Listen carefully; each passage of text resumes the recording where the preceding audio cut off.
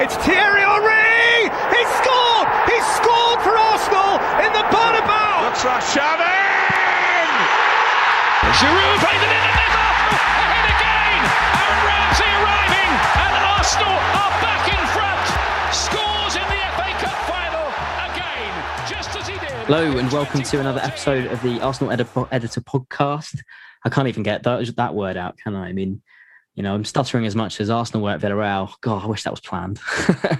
It wasn't. And, well, we've won a game and pigs can fly because Willian has scored an actual goal in the Premier League for Arsenal. Sorry, it doesn't even matter if it's the Premier League or not. He scored a goal for Arsenal, which is quite frankly crazy. So, here to wallow in our pity, or I don't. What are we doing, mate? We've got Tom with us. What are we doing?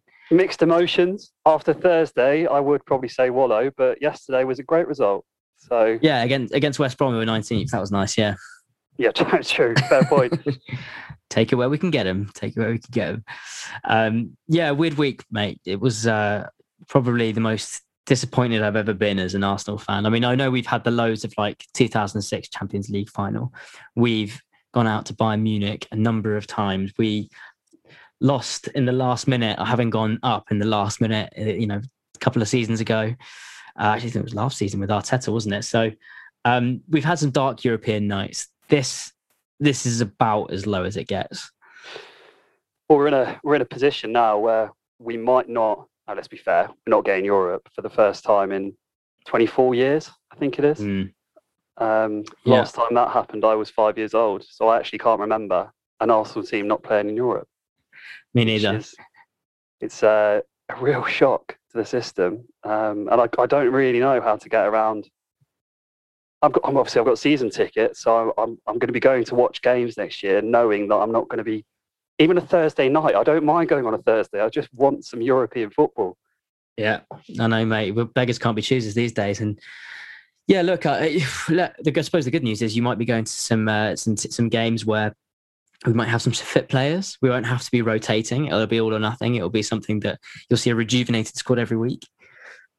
Should we turn it into a positive, Toby, and just say that we're actually just going to go for the league next year? We don't have the distraction of European football. We can just put all our eggs in one basket and go for top. What we've been so focused on European football for 24 years. Obviously, okay, 2006 we actually did all right around that time, but yeah, I think we can really go for it now, mate. That's where we've been going wrong. Yeah, obviously. This is when Arteta says trust the process. Obviously, what he means is by let's get out of Europe so we can win the league, finish above Tottenham for the first time in 6 years. And Bob's your uncle, Fanny's your aunt, Premier League's coming. Has it actually been 6 years that we haven't finished above Tottenham? Well, this will be the fifth. Oh, wow. So, yeah, no, it's bad. It's really bad. 2016. So, interestingly, I did a post about this. This isn't just off the top of my head. It was exactly 5 years ago to the day. I want to say it was the 15th. So, what's the date today? 15th of May. Okay, no, that's literally 5 days away. So, the 15th of May, 2016, when we beat Aston Villa at home. Wow. Right. So, and do you know what happened that day? It was a Leicester winning season, wasn't it? And Tottenham were in second. Yeah. And then we overtook them on the last day. Yeah. So that was the last time we finished above Spurs, obviously.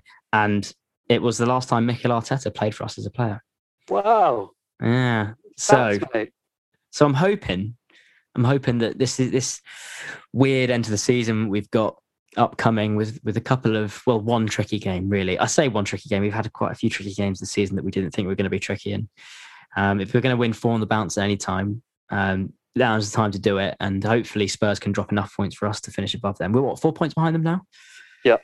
I still think it can happen. They didn't convince me the other day. So I do think there's an opportunity for us to finish above them in the table. And Europe isn't out of the... It actually isn't mathematically out of the question. It's just a crazy thought that we can finish above. I mean, to be fair, West Ham, they don't look that special at the moment. They seem to have dropped off. I think there is still that outside chance that we can do it, but we've got a big game against Chelsea on the way as well, haven't we? Yeah, I mean, look, they've got some big games upcoming themselves. So, I mean, they've got the whole Champions League final thing to deal with. But, I mean, look, we're probably not going to get much against Chelsea. But we do need, it feels like we need a kicker. Arteta needs a good end to the season. We just need something positive to latch onto to this season. Otherwise, it really will be all doom and gloom. And we started last night, but should we get into the game last night? I mean, I know it is a little bit of a dud game in a sense, but I suppose it is always nice to see Big Sam go down, given how much abuse he gave Wenger over the years. So that, I guess, was quite nice. And we're getting Ainsley Maitland-Niles back, so he won't be too sad. So I don't feel too bad. On Big Sam, yes, it's brilliant to see him finally go down, but it is amazing considering all the teams he's managed over the years that it's the first time he's actually been relegated as a manager. Yeah, it's crazy. Well, how many? Eight teams, something like that. Something ridiculous. I mean, the most successful England manager ever. 100% winning record. 100% winning record, exactly. He got kicked out. God, I forgot about that. That was hilarious that time. God, imagine if he was still England manager. Maybe we're relegated there. Not that it's possible. Okay, well, look, everybody's very kindly submitted.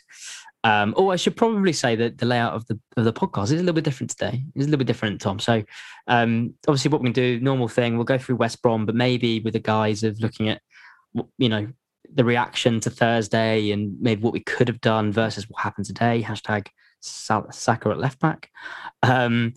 And then maybe, then later on, we will obviously do Dick of the Day, Man of the Match. And we've got Lathe from Guna Fanzine coming on as well, which is really exciting. So look forward to that. Tomo, mate, give some 3-word summaries. All right. So we've got a few here. Okay. One from Vinay 1907. Is that him? Is that Vinay? Vinay. Yeah. It is. I knew he was, yeah. I mean, he's gone with a bit of an abbreviation here, so I don't know if we're going to take it, but we'll go with it. It was WBA, being West Bromwich Albion. So I think he's sort of saying we probably shouldn't be hyping too much. Maybe. There was Willian actually scored. I had a similar reaction, to be fair. We had Saka plus Smith Rowe equals beautiful. A little bit of cheating. But hey, I'm all for a bit of cheating, mate. We agree. I've got one here from C7 Bernal, and do you know what? He's cheated beyond belief, and it's actually doing my head in. We suck, 9th in the league. We need to do better. And he's added an emoji. And I'm not even going to bother counting that, but that's definitely more than 3. What, 12 in there? Do you know what I mean? Yeah, but there's a lot of I don't cares, Arteta outs, and it's West Brom. Congratulations to Willian. That sort of Willian is better than Messi is a good one. I don't mind the shooting there. It was weird to see him score, wasn't it? Well, I mean,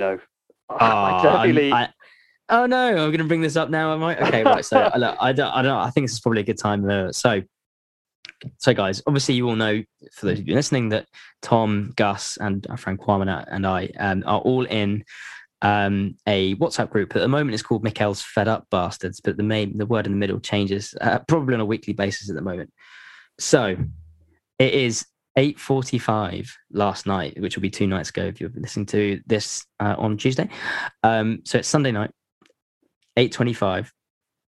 I see Willian get taken down after a shot, and there's a free kick outside the box. And I've been Willian's probably biggest critic this season. I haven't given him a hope. I think he's been awful, but he just seemed a bit more up for it last night, and I think that's probably because there was nothing riding on it. It was West Brom. He just seemed a little bit sharper. He kept the ball a bit better. He had a few shots which admittedly were blocked. But now I said on this, here we go. I said, Willian is slotting this free kick. You heard it here first. Followed by Tom saying, yeah, okay, mate. Willian couldn't score in a brothel. And then Bosch steps up, goal, crying laughing faces everywhere. Told you, Tom, wow, I'll eat my own words. Never been proven so wrong so quickly. It was just great stuff, really, mate. It's brilliant timing, to be fair. Of all the things to call, you didn't call anything else all game. I'm not going to give the illusion that you were saying something was going to happen every minute. That was a real shot out of the blue. And I mean, if you would put a bet on that, Toby, what would the odds have been, mate? You would have low, high, yeah, odds, high, yeah, high. Sorry, I got my maths incredibly wrong there. Yeah, no, that was unbelievable, and I'm happy for him, and I don't want that to sound like I've been, I don't know, saying he's had a good season or he's deserved it or anything like it. His performances have like sort of meant that he deserves a goal in some way, but I just don't think he's never not been a trier, if that makes sense. He's never been the guy to sack off training. He's never been the guy to not put a lot of effort in. And I don't buy the money thing, like, he's only here to retire sort of thing. I just think he, quite frankly, is past it. And it was nice to see him slot it, and I was happy for him. I hope that doesn't mean Arteta's vindicated and he deserves to be playing every game.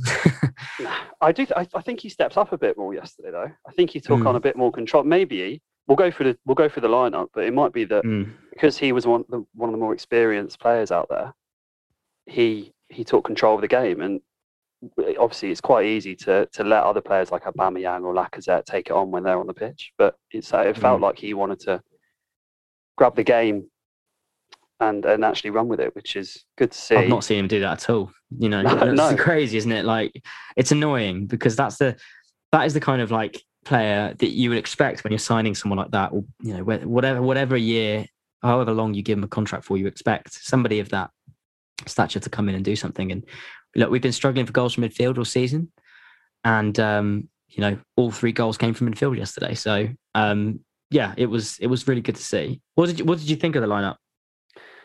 I think it was a good lineup, to be fair. I quite like that back four. The way Saka was playing, he was getting up and down that wing really, really well. I think that he could have had 3 assists throughout the game. He did get one, but there were another couple of chances where he put it perfectly across the box, and Lacazette just couldn't get on the end of them. Surprised by Ceballos. I think we're in a position where we know that we're pretty confident, aren't we, that he's going back to Real Madrid next season. And I just think there's a chance to play some youth. Or to give someone else a chance. And I just didn't really understand the decision. I understand Xhaka's injured, so I know that's why you didn't pick him. And then that front three, I mean, to be fair, Toby, we were quite shocked really when that lineup came out. We expected a bit more experience, especially considering that there is still that chance of Europe and we've got nothing else to play for. So why not get your best team out and to leave 100%. Aubameyang and Lacazette on the bench? Both of them have come back from injuries or illnesses recently, so I understand why they probably need a bit of a break. And if you're going to give them a break against anyone, it's West Brom ahead of the Chelsea game. So the front three didn't make sense. Pepe, he's just looking better and better every game. His goal as well, we'll get on to crazy. Oh, what a finish. He's basically becoming the Premier League's Robin. Is that a bit bold to say? Yeah, probably. Well, to be fair, every time, I mean, everyone knows which way he's going to go, and he does it, and he just bangs it in, and when he gets minutes, and that's the thing you forget about him, a lot of the time he comes on, he's not been a starter for most of the time in the season. And so actually his numbers are really impressive given how many minutes he's actually had. 12 now for the season in all comps. Yeah, really. It's pretty good. It's pretty good game. Yeah. Martinelli up top as well. So yeah, that was good to see. I think he was a little bit ineffective. I thought he could have had longer. But I think in terms of the lineup, though, in general, it just seemed to me like if you go back to the Newcastle game, the best players that day really were Martinelli, which is good. Gabriel. There was a couple, and even El Neni was pretty good, right? So when Xhaka gets injured, and it's the biggest game of the season, right? Villarreal Thursday. All those 3 players start on the bench when Xhaka wasn't there, right? And you put Tierney at left back, who's who's basically injured. And he did look subdued, bless him. And obviously I don't have anything against him for that because he's been one of the best players all season. So it just felt really uncomfortable that I just think in your biggest game of the season, you just play your best players. And I was quite excited about this sort of attacking lineup. But yesterday showed something that I've personally been screaming about, and I know you've been thinking about, was the Bukayo Saka at left back just gives the amount of balance that we needed on that team, either on that flank, but also on the other flank, because we decided to play Bella in there on Thursday and he just didn't look up to it and hasn't really all season. And that's really upsetting. But, and Chambers, who's been solid, but, Bellerin's not really looked sharp with anybody on the right this season. And Bukayo Saka just made that position his own. And he has been a player that's almost looked like he's needed a different problem to solve. So, I hindsight's a wonderful thing, right? but Bukayo Saka on the left seemed like a match made in heaven, given the sort of injury crisis we've had. And I think it showed. Do you think after the Xhaka injury just before kickoff on Thursday, we should have taken the decision? Well, Arteta should have taken the decision to put Saka in at left back. Oh yeah, and maybe put even Willian on the wing, just so that we had a bit more. And obviously Tierney, I mean, he actually came off probably because he just literally got back from an injury. They kept him out for a fair bit of time. So. Yeah, but I mean, this is the thing though. I think Xhaka looks so much better in the middle. By the way, I think he played really well at left back. So that's got nothing to do with Xhaka, but he also makes Partey look better. He also brings up this like sort of security in the middle of the pitch, and has a lot he does really well. But the alternative that we went with on Thursday was, here you go, Partey, mate. Just you do the midfield, everyone else do the rest. And I think he was overwhelmed. Although I think Thomas had Partey had a bit of a shocker, but I don't necessarily think that was all his fault. I mean, he was kind of left there in the middle, and we kind of go, oh, can you please do your job? And it's kind of something we've been doing for years and years and years, is we'll get a player who looks the deal. And I think Partey does. He's been up and down, and then we just don't give him a partner. We don't give him the person that's going to make him do his thing. Like how about Fabregas for a long time? Well, we literally went against everything that we played the same way all season with those two holding midfielders. Maybe one a little bit more attacking than the other. And in this game, we decided to play with two attacking midfielders in Odegaard and Smith Rowe, and it didn't work. No. And I'm sure it was probably because Arteta knew we had to score, we had to win, and he'd rather we at least got one goal or two, but just wasn't going in. And I just think sometimes you've got to play the patient way, and you've got to play the way that you're used to, rather than going attacking, because it doesn't always work like that. I'll say so every time. I love attacking teams. It's great to see, but I mean, look at yesterday. I was speaking with my mate Ant about this, and the fact is, like we still kept our structure, but we had attacking players on the pitch that can make things happen, and that's where. But there's a balance. There's a fine balance that you need to get right, and I think we did it really well yesterday. Okay, West Brom are a very different team to Villarreal. We've got to keep remembering that. I don't want to get too hyped about it, but I think it just felt different yesterday in comparison. I think there was a bit more oomph about it. But no, great. So where does this leave you? I mean, look, should we go through the goals? Because they're so good, it'd be nice to go, have a couple of positive notes, because they were fun. And to be fair, look, it's been a bad season. It's been tough. There are mitigating circumstances, left, right, and centre, as there are for everybody. But I feel like particularly in this team, with the ownership, the executive level, Aubameyang getting malaria, all of it, it just kind of was like, right, let's put the season to bed. Let's try and do something good at the end of the season. Let's finish above Spurs if we can, at least. If Europe happens, fine, great. If it doesn't, then let's just rebuild next season. And they showed some kind of reaction. And I think we needed to. So the first goal felt like it was coming for ages, didn't it? First goal for Arsenal. Yeah, so with the Emil Smith Rowe, Emil Smith Rowe's first goal for Arsenal. It was in the Premier League. Momentous occasion. In the Prem. I couldn't believe it, actually. I thought he'd. I thought he must have scored a couple of times, but no. Came out afterwards, very happy with himself. He said he's dreamt of that goal since coming through. And he could have had two as well. Yeah, I know. That was funny, actually. Yeah. He sort of tripped / missed everything, and but no, I think it was a really good finish. Saka and Emil Smith Rowe combining again. We've seen it a couple of times this season. They just look so natural together, don't they? Yeah, definitely. So that was good. And then it was the Pepe one next, wasn't it? So I think we went 2-0 up, and the way he comes off the right, I should say. It's honestly, it is Robin-esque. I don't want to keep saying it, but give me another player that does that. Yeah, you got Robin. You've got Damien Duff. Damien Duff used to do it a lot. I'm just naming left-footed players, really. Well, that's Scott Sinclair kid that did it a lot, but he wasn't very good. Or I suppose actually, I think he might be right-footed. I can't remember. Yeah. But yeah, no, great goal. And then again, the Willian goal as well. He stepped up, and I predicted it, obviously. So that was good. So that was good. But no, all in all, pretty good. I think defence was all right, but I did seem to think that they had a few, considering it's like West Brom, they did have a few chances and they deserved that goal. But all in all, we're under control. They did have a higher XG than us. But they're fighting for survival. So they were pushing more than they would have done earlier in the season.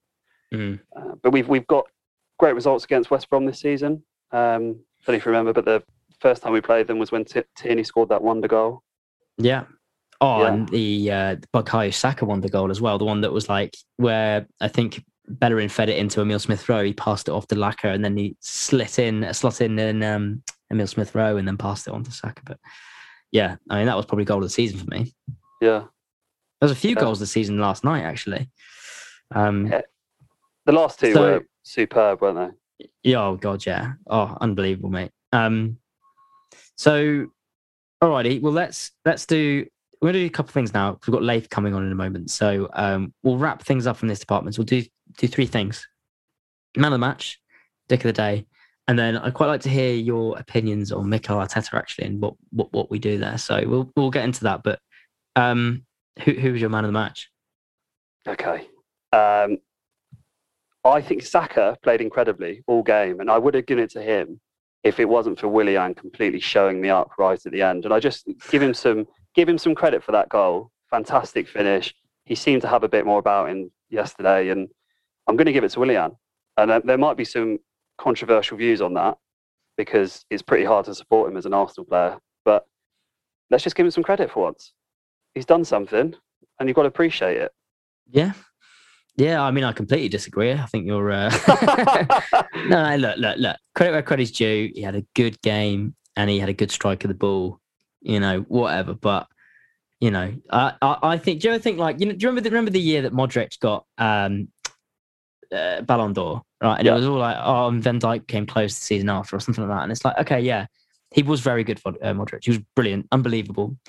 World Cup final and, Champions League and all that sort of stuff. But Messi and Ronaldo were still better that season in every sense. It was just almost like they were a victim of their own abilities. Now, obviously, I'm not saying Modric is Willian and Saka is Messi or Ronaldo. Well, obviously he is. I just think like we've gotten used to how good Saka is. And I think yesterday it was, I think he was just a different cut of he was unplayable on the left and causing havoc all day. Willian was pretty tidy and had a good strike of the ball. I reckon, yeah, he was up there, but I just don't think he was as good as Saka. But that's just me. And maybe I'm a bit biased because maybe I'm a bit angry at Willian generally. I know I'm semi joking, but without the Saka, let's be fair, without the goal. Yeah. But obviously. But obviously if Pepe had scored 3, then he would have got 1. But exactly. Exactly. Yeah. Ifs, buts, and maybes. But okay, who's your dick of the day? Dick of the day. All right, not Arsenal related, but I just can't get over his pen. Aguero. I know you're going to say, yeah. Absolute shocker. I mean, I don't know what he's doing there. Could have won City the league, and he steps up and puts it right down the middle with a Panenka. I mean, it's just terrible. Oh, that was so funny. Can you believe it? So thinks he's Zidane. Do you know what I mean? It's just you can't do it. Or Pirlo. Yeah, it was quite funny. My housemate is a City fan, and when I was talking about doing this podcast, that sort of thing, and he was talking about what he would be talking about if he had a Man City podcast, and he'd be absolutely livid at Aguero, and I was like, yeah, it is quite funny, but also, mate, boo-hoo.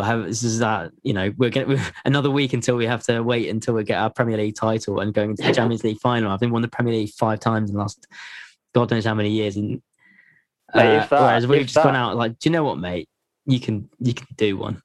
United need to beat Leicester and Liverpool this week for City not to win the title. It's just not going to happen. Yeah, when do they play? Is it tomorrow? No, they play. Yeah, they've got Leicester tomorrow and they've got Liverpool on Thursday. It's just not happening. Yeah. And I forgot to triple captain Fernandes. Oh, mate, shocker! That is a shocker. Oh dear. Well, I've got a bit of a different dick of the day actually. No, we're not supposed to give it to players because it's not really in the spirit of it or Arsenal players, but. I couldn't not in this one. I don't know if you remember. It was a really weird moment, and it was very specific. I don't know if many people noticed it, but Leno I haven't even checked Twitter if this is a thing, but basically Leno rolls it out on a counter attack as he does. He's running to the edge of the box, and then he sort of just kept running as if he was giving advantage, with both his hands out, and then he slapped West Brom player's ass. He just sort of run on. He's kept going. And I'm trying to picture it as if it was I don't know, running after his kid who was just I don't know, he's just lost his kid or something, and he just I don't know, he just decided to pat this guy on the bum. Mate, I missed it. Yeah, I mean, I'm going to search it on Twitter now to see whether or not anyone saw it, but I don't know. Maybe he's just a bit fed up because he wants to leave the club or something like that. So I've heard, but I'm just going to type in Leno bum. I've heard it a few times, but no. But yeah, I've heard it a few times. I heard I was linked with Onana, which I really want to happen. Oh no, I'm not having that. Sorry, that's terrible. The chant, mate. You do, oh no. Oh, it'd be good. Yeah. Oh no. What a chant. No. That would be a good one. Back to Giroud, basically. So it's everyone's yeah. favourite chant. Yeah. It is a good one. On that note, the best chance. I can't believe we didn't sign Isco rather than Odegaard, because having Disco and Partey in your midfield would have been ridiculous. Although, can we talk about the fact that Partey calls himself Thomas and he's got the best second name in the world on it, loaded and ready to go? Well, he doesn't appreciate it, does he? Really? He doesn't. We can still sign Isco, can't we? We could, but he's not really playing, is he? I don't really know what's going on with him. And we love a Real Madrid player. Got two of them on team, and we do love players that are on the downhill. We definitely do. Yeah, tell you what, let's get him on a contract, 300k a week for the next 4 or 5 years. He's 33, isn't he? Easy. Sounds right. Yeah. Yeah. Do you know what? No, I looked at it. He's 28, 29. Is he actually? Yeah, he is. Hold on. Whoops. Let's go. Mate, Madrid definitely make players look like they're on the decline. He's 29. Yeah. Yeah, mate. But I think he was a bit past it, because he wasn't amazing until he was about 22. Well, to be fair, that's a good age to get good, isn't it? But I think he was always had lots of promise and was very skillful, but didn't have a lot of end product. And then suddenly he just started having a lot of end product. And weird. I don't know. But he would give Pablo Maria a run at his money for being the best looking man in the team. Yeah. Someone else to take on that mantle when Giroud left, didn't they? So that's very true. Yeah. Righty. Okay. Well, I suppose another good-looking man with very good hair is Arteta, and we'll wrap things up. As we've got Leif coming on in a moment, but tell me your maybe 2-minute thought on Arteta. Okay. So it sounds like the board are backing him, and they're willing to give it another summer. Now, if I look around the rest of the league at what clubs have done with their managers, I'm trying to look at United, who are stuck with a legend. Obviously Arteta isn't the same as Solskjaer, but they've stuck with him, and Solskjaer went through some bad times at the start, and look at where they are now. I do understand that there is some building required, and we can't expect that Arteta is going to get his team right straight away. But there is a limit to how much time we have to give him before we say, no, he's just not at that level. And potentially he could be one day, but whether he's there right now, I'm just not sure. And when you look at how brilliant Tuchel's done at Chelsea, Tuchel has done at Chelsea, I just think it'd be great if we could have a manager like that can just make things happen from day one. But you also have to have a lot of money to make that happen from day one. And he came into a pretty good team at Chelsea. For me, I'm comfortable to give Arteta the summer, see what he does with transfers, see if he can shift more of the dead weight, because to be fair to him, he's done well to do that over the last year. But I look at the team now in comparison to what we did have even when Wenger left. And I think it's in a worse state now than it was, and that's really sad to say, because a lot of money's been spent. A lot of money's been spent to try and get it to where it is now. Yeah. What about you, mate? What are you thinking? Yeah, I mean, I think it's not something I've heard too much, but if he did go, I'm fully confident that Arteta would do unbelievable things elsewhere. I have a sense that if he joined another club, he would do amazingly. And I think the problems at Arsenal, whilst he has been part of some of those, and he's done some really stupid things, and I don't think he's God's gift, and I don't think he's done all the right things. He's learning. He's definitely done some good things as well, right? And I think the problems stem further than him, and I don't think that is necessarily the answer at the moment, to an extent, right? He's made some really stupid decisions, particularly on Thursday, and that sort of stuff. And sometimes when it comes to crunch, he's a bit like disappointing, I think. But give him the extra window because he was hired as a project manager. Let's give him the extra project. It's been a really weird season. Let's see how he does with the transfer up until, let's say, November. If he has a good start to the season, let him keep going. But the players are on board. He might not have Europe, so he's got a bit more time, to do it. Look, for example, if Tuchel came to Arsenal, would he have done better than Arteta's doing now? Maybe for a bit. Yeah. And then what? He doesn't get any money in the summer. He's a good manager. He goes away. We've got a project manager. Let's, let him do his thing.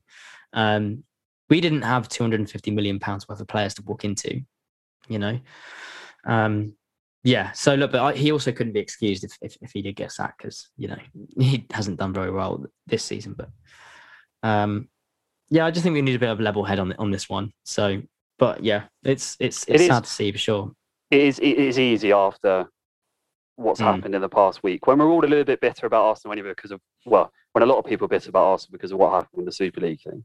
Yeah, and we feel, for sure. You know what I mean? So there's still a little bit of that burning away, and then we've got the disappointment of missing out on Europe. And I mean, it feels like Arsenal dropped a long way in the last 15 years, but there's still he's got a project, and I'd rather do that than have someone else come in and start again and have to start from square one. I think it just makes sense to give someone a bit more time, see if he can deliver, but there will be a point. Yeah.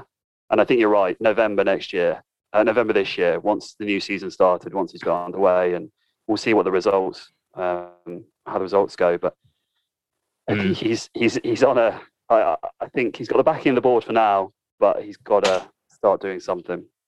He's on thin ice, I think, but the board back him. So let's see. Right, well, look, let's leave it there, mate. So I've got Laith coming in a minute. So I'm going to say goodbye to you, and we're going to say goodbye for part one. So cheers, Tomo. Thanks for coming on. Thanks, mate. Pleasure. All right. See you next week.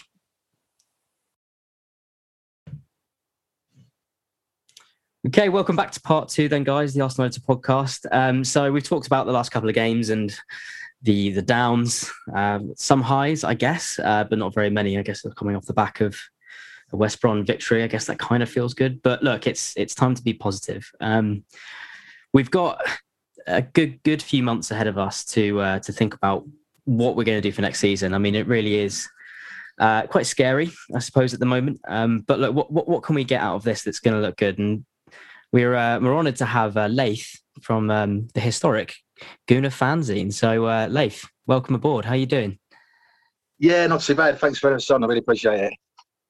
No worries at all. It's good to have you. Really good to have you indeed. And look, I suppose just before we get on to the future, I kind of wanted to ask at first. Look, you've been fortunate enough, to have been, going to many of these games, and you've been journalising these games for a long time. And this season, you've been managed to go into, I assume, all the games actually, And we've just found out that fans are coming back. And I suppose off the back of what's been happening with Arsenal very recently, the exit and things like that.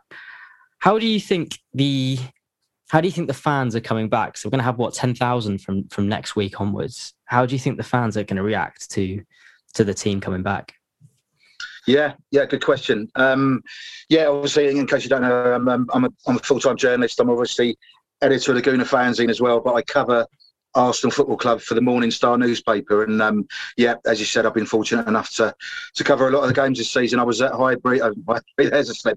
I was at the Emirates on Sunday night to watch Arsenal against West Brom. I was at Villarreal the other night as well. I've done most of the games. I do see the team quite close up, and I'm fortunate enough to do that. And I do realise how lucky I am. Obviously, I've sweated blood, sweat, and tears to get to this point. But it's been quite a unique season for lots of reasons, basically. And I've probably done about 60 or 70 games.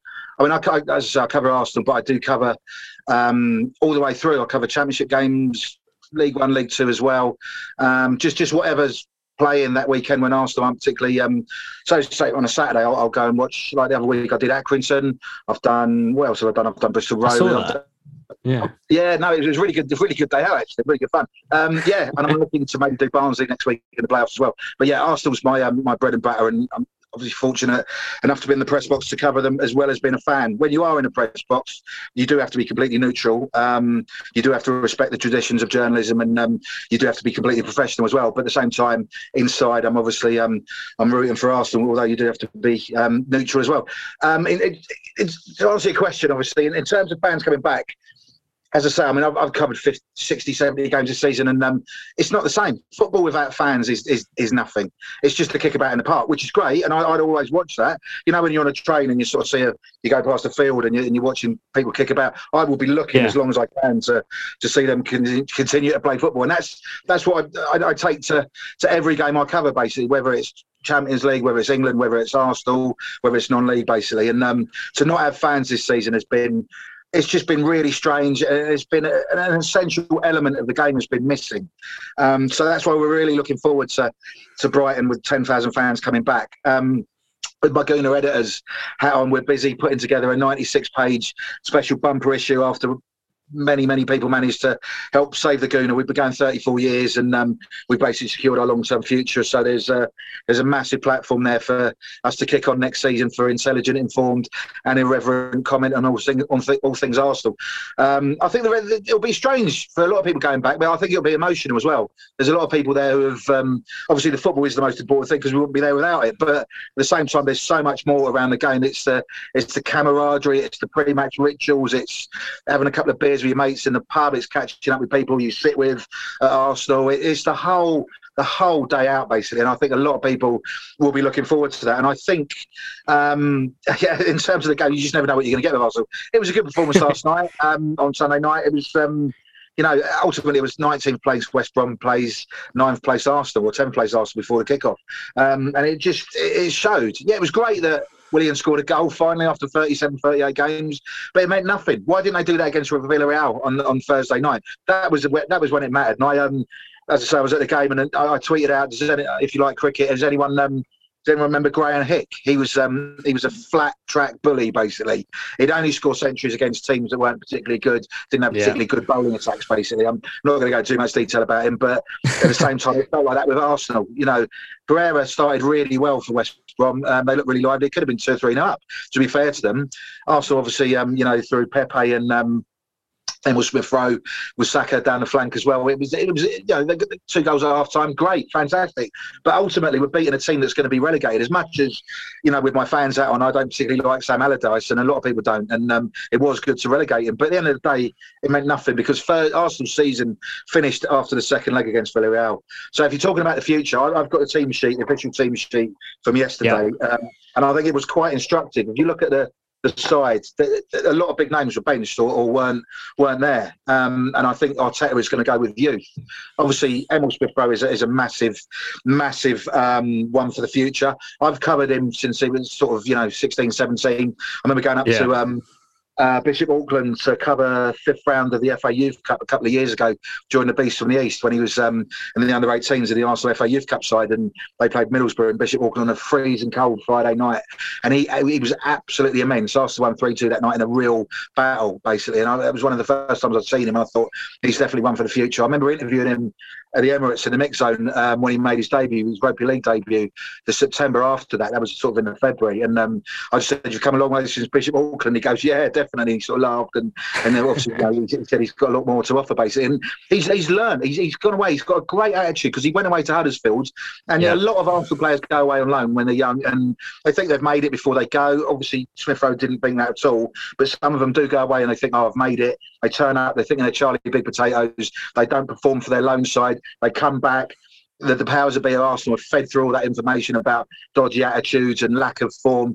And before you know it, these players are bombed out of Arsenal. They're at 21 on the scrap heap thinking, where did it go wrong? Well, it goes wrong with your attitude. You can have all the talent in the world, but if you don't work hard enough, you don't apply yourself, and you don't have that humble yearning to learn as much as you can, as Emil Smith-Rowe has, then you're not going to get anywhere. So it's absolutely lovely to see him thrive. So goes with Bukayo Saka. I used to cover him for the Checkatrade Trophy games. I remember Arsenal lost 6-2 to Cheltenham. He had an absolute mare. And I remember interviewing Freddie Lundberg after the game. And I was like, well, what happened there? And he said, Bukayo will learn from that. I'll take him aside. I'll talk to him, and he'll learn from that. And 2 weeks later, Arsenal had Forest Green in a crucial game. They had to win to get through the group. They won 3-1 against a team of seasoned professionals, lower league professionals. Bukayo Saka had an absolute stormer. 6 weeks later, he's made his Premier League debut for Arsenal under Unai Emery against Fulham on New Year's Day when they won 4-1. So it's all about attitude. It's all about application. It's all about temperament as well as talent, basically. And as I say, you look at that squad yesterday. You look at the starting lineup. There's youngsters there that are going to have a massive future if they continue to work hard. The rest of them, there's a lot that if they never pulled on an Arsenal shirt again, I wouldn't be in any way sad. Willian, for starters, why do we always get Chelsea rejects? I'm sick of it. I'm really, really sick of it. I don't want to see any more Chelsea rejects. If you can't afford to buy a player, we don't need a loan. We don't need any more loanees. Odegaard, he's done all right. Ceballos has been there for 2 years. I tweeted out last night when Ceballos was coming off. I was like, memo to Danny Ceballos. Make sure Mikel Arteta signs your timesheet for this week before you're off. He's had 2 years to prove himself. If there's no long-term, plan there's no long-term understanding that you're going to stay and be part of the squad that's going to be built potentially around you, then what's the point? You're never going to get a player putting down roots if you're on loan. Arsenal are bigger than that and they're better than that. And I don't want to see any more loan signings. I certainly don't want to see any more 30-year-old plus signings from Chelsea. The flip side of that is Arsenal don't have that much money. And, I don't think we will qualify for Europe. We might do, and you never know. And it'd be great to have that carrot next season, even if it is the Europa League rather than the riches of the Champions League. I don't think we're going to do that. But Arsenal's funds have taken a substantial hit from what's gone on with COVID. I know a lot of clubs have suffered, and a lot of people have suffered as well. It's been a really challenging time for everyone, and I hope everyone's coming out of it now. But Arsenal's business model was based on match day revenue just as much as TV revenue, and they've lost that completely over the last year or so, and we've suffered more than most. You couple that with obviously the Kroenkes' lack of investment, the lack of money from Europe as well. It's a perfect storm.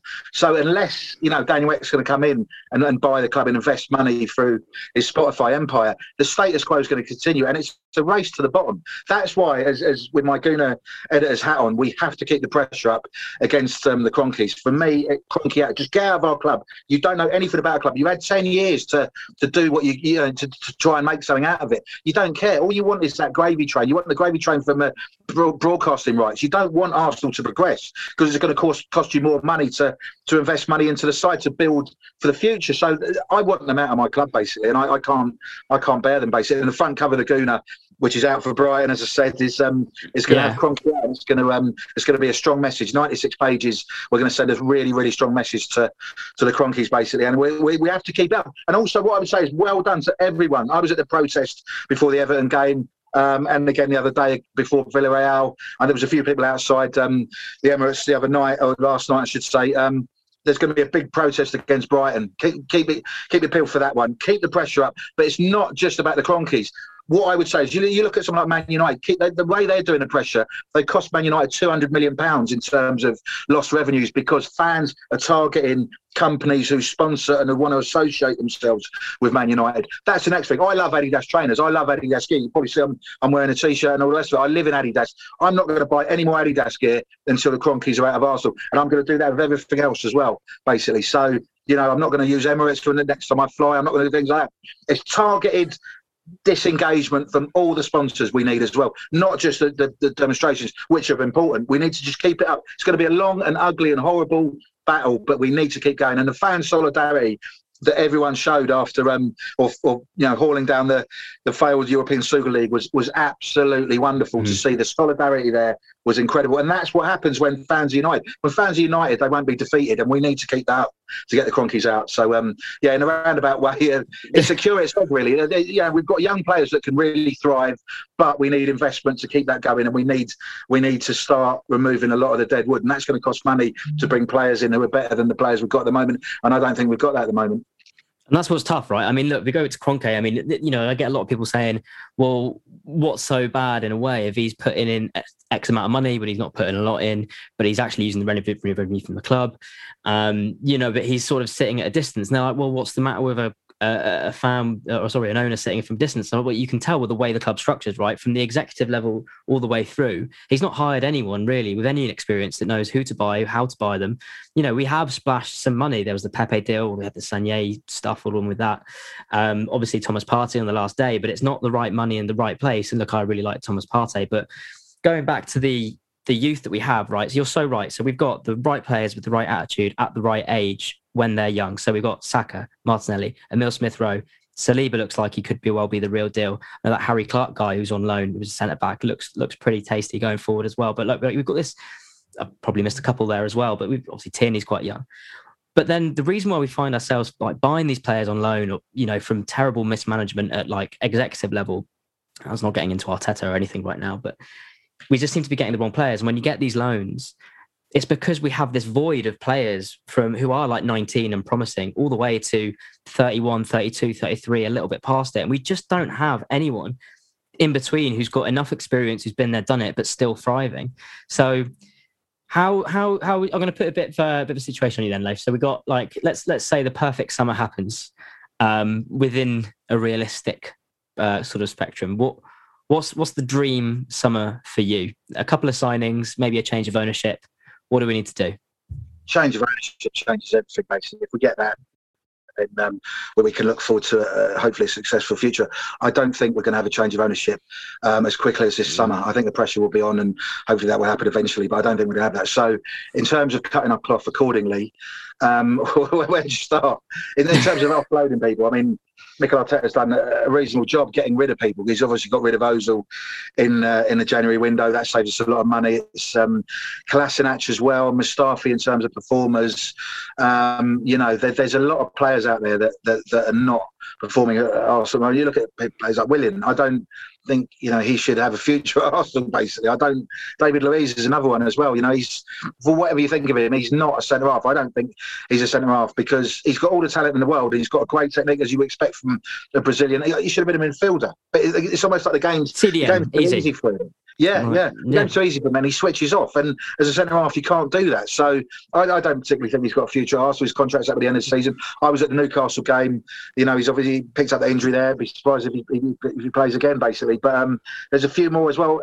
In terms of, if you're talking about the goalkeeper as well, I've not been impressed by Leno, really. I really thought he would kick on, you know, in terms of a sweeper keeper, in terms of being a real agile leader, in terms of his footwork, in terms of his handling, in terms of distribution. He hasn't impressed. He's been better than average at times, and a couple of times he saved us, but you want a keeper like that to win you 10, 12, 15 points a season. That's what Petr Cech was doing for Chelsea at his height, basically. He didn't do it so much at Arsenal, but that's what you want. And that's what you want from world-class keeper. And we thought we were getting a really good keeper. I wouldn't be a world-class keeper when we signed him, but we certainly spent enough money to expect better than what we've got from Leno. And I'm not going to say, oh, yeah, we should have kept Martinelli, because we needed to sell to buy last summer. And those funds absolutely funded Partey. Partey was a great signing, but he's been a great disappointment. I think he's got a future at Arsenal. I think he really will be a great player because he's got that real spatial awareness. He's got a great touch. It's a bit reminiscent of Santi Cazorla. When he's got the ball in really tight situations, he can move it on really quickly. But he just hasn't performed this season. Maybe it's a settling-in period. Maybe if you're in a struggling side, you're going to struggle as well. It's as simple as that. I don't know. But his attitude's right. He's just not performing as well as he can, and well as we want him to, and as well as we know he can. So he's one that is definitely there for the future. You know, if you're talking about players like Lacazette and Aubameyang, Lacazette, I don't know if he's going to be there next year, if it's purely about money, because, you know, we can move him on and raise a bit of money and generate that somewhere else. With Aubameyang, it's slightly different because if you go back to September of this season, how many Arsenal fans were saying they didn't want him? How many Arsenal fans were saying to the club, don't sign him? Not a single one. If you're an Arsenal fan who's going to stand up now and say, oh, yeah, I said last September I didn't want him at Arsenal because he's this, that and the other. No, you're lying. You're lying to yourself if you're not lying to anyone else. It's wrong. Every Arsenal fan wanted him, but I suppose it's the curse of the new contract. He hasn't played as well. Saying that, I mean, he's had malaria. That's massively debilitating illness. His mother's been ill for a long period of time as well. That's going to play on your mind. Played out of position. I've seen him in mixed zones, and he's a really good guy. He talks talks well. He does care about the club, although I would like him to front up more after games, certainly to the press. But at the same time, he is a human being, and he's going to have fluctuations in form. He's going to have fluctuations in mood, in how he feels, in his worries. I just don't think it's been a particularly good season for him. I think if you look at the stats in terms of his explosive power over 10 yards, in terms of those sprints, his numbers are still good. So I think he just needs to have a real good rest this summer, come back refreshed, have a real pre-season and kick on, because he's still, 31, 32? And he's got 2 or 3 years on his contract anyway, so he ain't going anywhere, not the money we've given him. So let's look at it as a positive rather than thinking he's some sort of albatross around Arsenal's neck, when he's not, because he's not an Ozil. He's not going to run down his contract, hopefully, and he's still got a lot more to go. And we want him to get to 100 league. We want him to get to 100 goals, full stop, for Arsenal. Hopefully 100 league goals. Well, if he does that, he's doing well. But, there's so much more to come from him. Lacazette, I'm really not sure about. I know he wants to potentially move back, and Arteta's not his biggest fan either. So something like that, you're just not sure about. Obviously, Ceballos is going to go back to Real Madrid. Are we going to be able to afford 40, 50 million for Odegaard? Odegaard is a good player, but he's not. He hasn't pulled up too many trees. He's one of those players. If you've got a side and you're going to build a team around him and you give him the ball, he's going to play through the lines. He's going to be really creative. He's going to make your chance. He's going to hopefully score a few goals. But if the side's not doing well, he disappears. That's not a fault of his own. That's not a flaw in his character. It's just he's the type of player that is not going to be battling as well as a Partey. Even though Partey hasn't done that well this season. So is he worth 50 million? Are we going to even spend? Have we got 50 million to prize him from Real Madrid? I don't think we have. The other option is a second season loan, and we did that with Ceballos, and Ceballos has regressed since those heady first few months of his first season alone at Arsenal last season. So that's another one as well. Martinelli is a really exciting prospect. We all remember his goal at Chelsea last season. I was there for that, and Stamford Bridge press box, and it was great to watch him do that. For some reason, Arteta doesn't pick him. I wasn't going to say doesn't rate him, because you'd be daft not to rate Martinelli, but he doesn't pick him for some reason. I sort of picked him yesterday and he hauled him after an hour, and it was just like, well, give him 90 minutes at least. So it's a strange one. I know you said you didn't want to touch on the manager. I've just got to say, we can. Yeah, of course we can. Yeah. For me, Arteta's been really lucky. If you go to the original point about fans not being in the ground, Arteta's been really lucky because fans haven't been in the ground, because if they were, 10 games not winning at home this season, it's not acceptable for a club of Arsenal stature. Nothing to do with, entitled self-righteousness or anything like that. It's just not good enough. And if the fans have been in every game moaning, and had every right to moan, I'd be moaning if I was in my ticket, in my seat, as opposed to the press box, even though I'd be writing about it anyway. But, it's not good enough, basically. So Arteta has really, really benefited. He's one of the few people that benefit from not having fans there, basically. But what I would say is, if you're going to get rid of him, who are you going to bring in? People are talking about Max Allegri. So when I covered Arsene Wenger for the Islington Gazette before he left Arsenal, he obviously left in May 2018. Who was on the shortlist? Who was on the shortlist to take over? You had Unai Emery, exactly. So Unai Emery was number one. Who was number two? Arteta, I think at the time. So who was number three? Max Allegri was number three. So are we saying 2 seasons later, we've been doing Unai Emery because he wasn't good enough? You're saying Arteta's not good enough. So we're saying number three in our choice is now number one. Why? There's no rhyme or reason. There's no coherent strategy. And then that doesn't make joined up thinking. That doesn't make sense. So for me, no, Max Allegri. And would he come anyway if there's no funds? He's done well in Italy. Arsenal are a big club, but if you've got no money, how are you going to shape the team in your own way, basically? So I wouldn't necessarily say, Max Allegri's, this sort of shining superstar that's going to come and save Arsenal's fortune, because the mire is so deep, and there's so many other issues associated with Arsenal. It's not one player and it's not one manager, basically. So what I would say, to cut a long story short, is keep Arteta, give him the whole pre-season, give him as much many funds as possible, give him as much leeway as possible to bring in and shape the squad exactly how he wants. So when it comes to the 14th of August, there is no excuses whatsoever. And if we're still playing as badly as we do now, we sack him by November, and then it's another wasted season. But I'd rather have that than go through the motions again, basically. But I think Arteta has just about earned the right to have a pre-season and kick on, basically. And if he can't, then obviously he's certainly not going to be here this time next year. And Arsenal have been good, because a lot of clubs would have got rid of him before that. And I suppose you could argue, you look at Thomas Tuchel at Chelsea, the way he's taken over. But Abramovich spent an awful lot of money last summer to bolster Frank Lampard's squad after 3 transfer bans. So the players were there. You've just brought another player. You've just brought the manager in to shape them, a more experienced manager. It's not going to happen with Arsenal because the players aren't there. So if you're bringing a manager in, you need to have the funds as well, and the funds aren't there. So I would say stick with Arteta, and obviously 3 or 4 months down the line if he's not doing it. And if there's no hint of progress, I'm not saying we have to beat Man United 5-0 and all the rest of it, although that would be nice, but you want progress. You want to see progress. And if there's no coherent progress, there's no joined up strategy, then yeah, he's got to go. But at the moment, no, I would keep him. I agree. Look, if you're going to get a project manager, there's going to be bumps along the way. He's a learning manager. They accept that when they got him. They've had a terrible season for all sorts of different reasons. They've been unlucky at points. He's made bad decisions at points. But ultimately, if you're going to get a project manager, give him the transfer windows you said you were going to give him. It's not all doom and gloom. There's definitely been some signs that he can do what he needs to do. There's obviously been some black marks against him, as any manager would coming in. But I think he says the right things. He's digging out a culture. And ultimately, if he can get the people he wants to, and he's still not doing well by December, whatever it is, fine, he's at his time. But I do think we live in an age that we do get rid of them too quickly. And we don't have that 250 million quid that Chelsea had, so they can just come in and have a quick Champions League final as they have. But we're in a different position. We've got to accept that. But look, we've been going on for a few minutes now, so we'll wrap things up. I'll leave you one question then. If you could see one thing happen this summer, if you could replace one player in one position, what player and who would you get the bin for? Oh, that's a question. That's a question. Blimey. Just the one, and it's got to be realistic. I'm not saying Messi for. Blimey. Or is there anyone out there? Well, go on.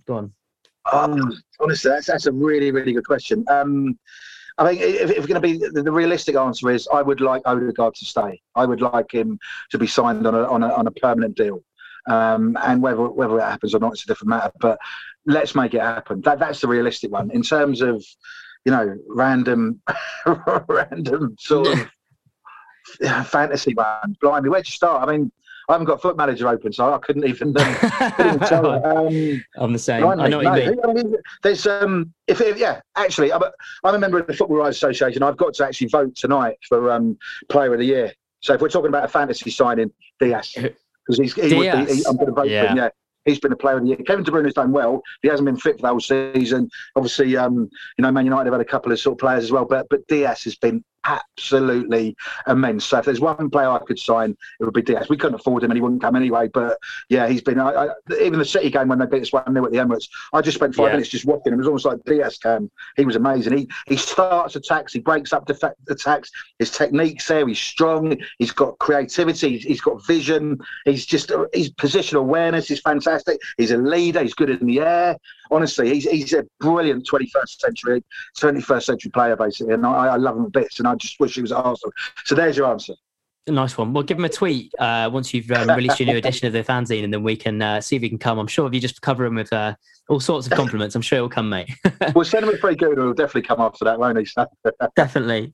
Well, look, thanks so much for coming on, Leif. I really appreciate it. Go on, tell us one more time where we can get your new edition then, because I'll be the first to sign up then. So brilliant. Cheers. Yeah, it's we'll have Alex, our famous Gooner salesman. He'll be on the Kenfire Bridge before and after the game. I might even be with Danny Arches near the Armoury. I know there's going to be another protest as well, so I'll be there from sort of 11 till about 2 for the Brighton game. You can obviously go to our website, our shop. You can buy the Gooner that way. You can sign up to our subscription. It's a £30 a season. You get 6 issues. It's fantastic value. It's the voice and platform of intelligent, irreverent, informed Arsenal fans, basically. And we're here for the long term now. We've been here 34 years. We're in the 21st century, and we're going to really kick on next season. So thank you to everyone who's supported us. If you haven't read us in a while or have never tried us, we'll be outside Brighton, the Brighton game. Buy us there, buy it on our website, or subscribe through Twitter and Facebook and things like that as well. So yeah,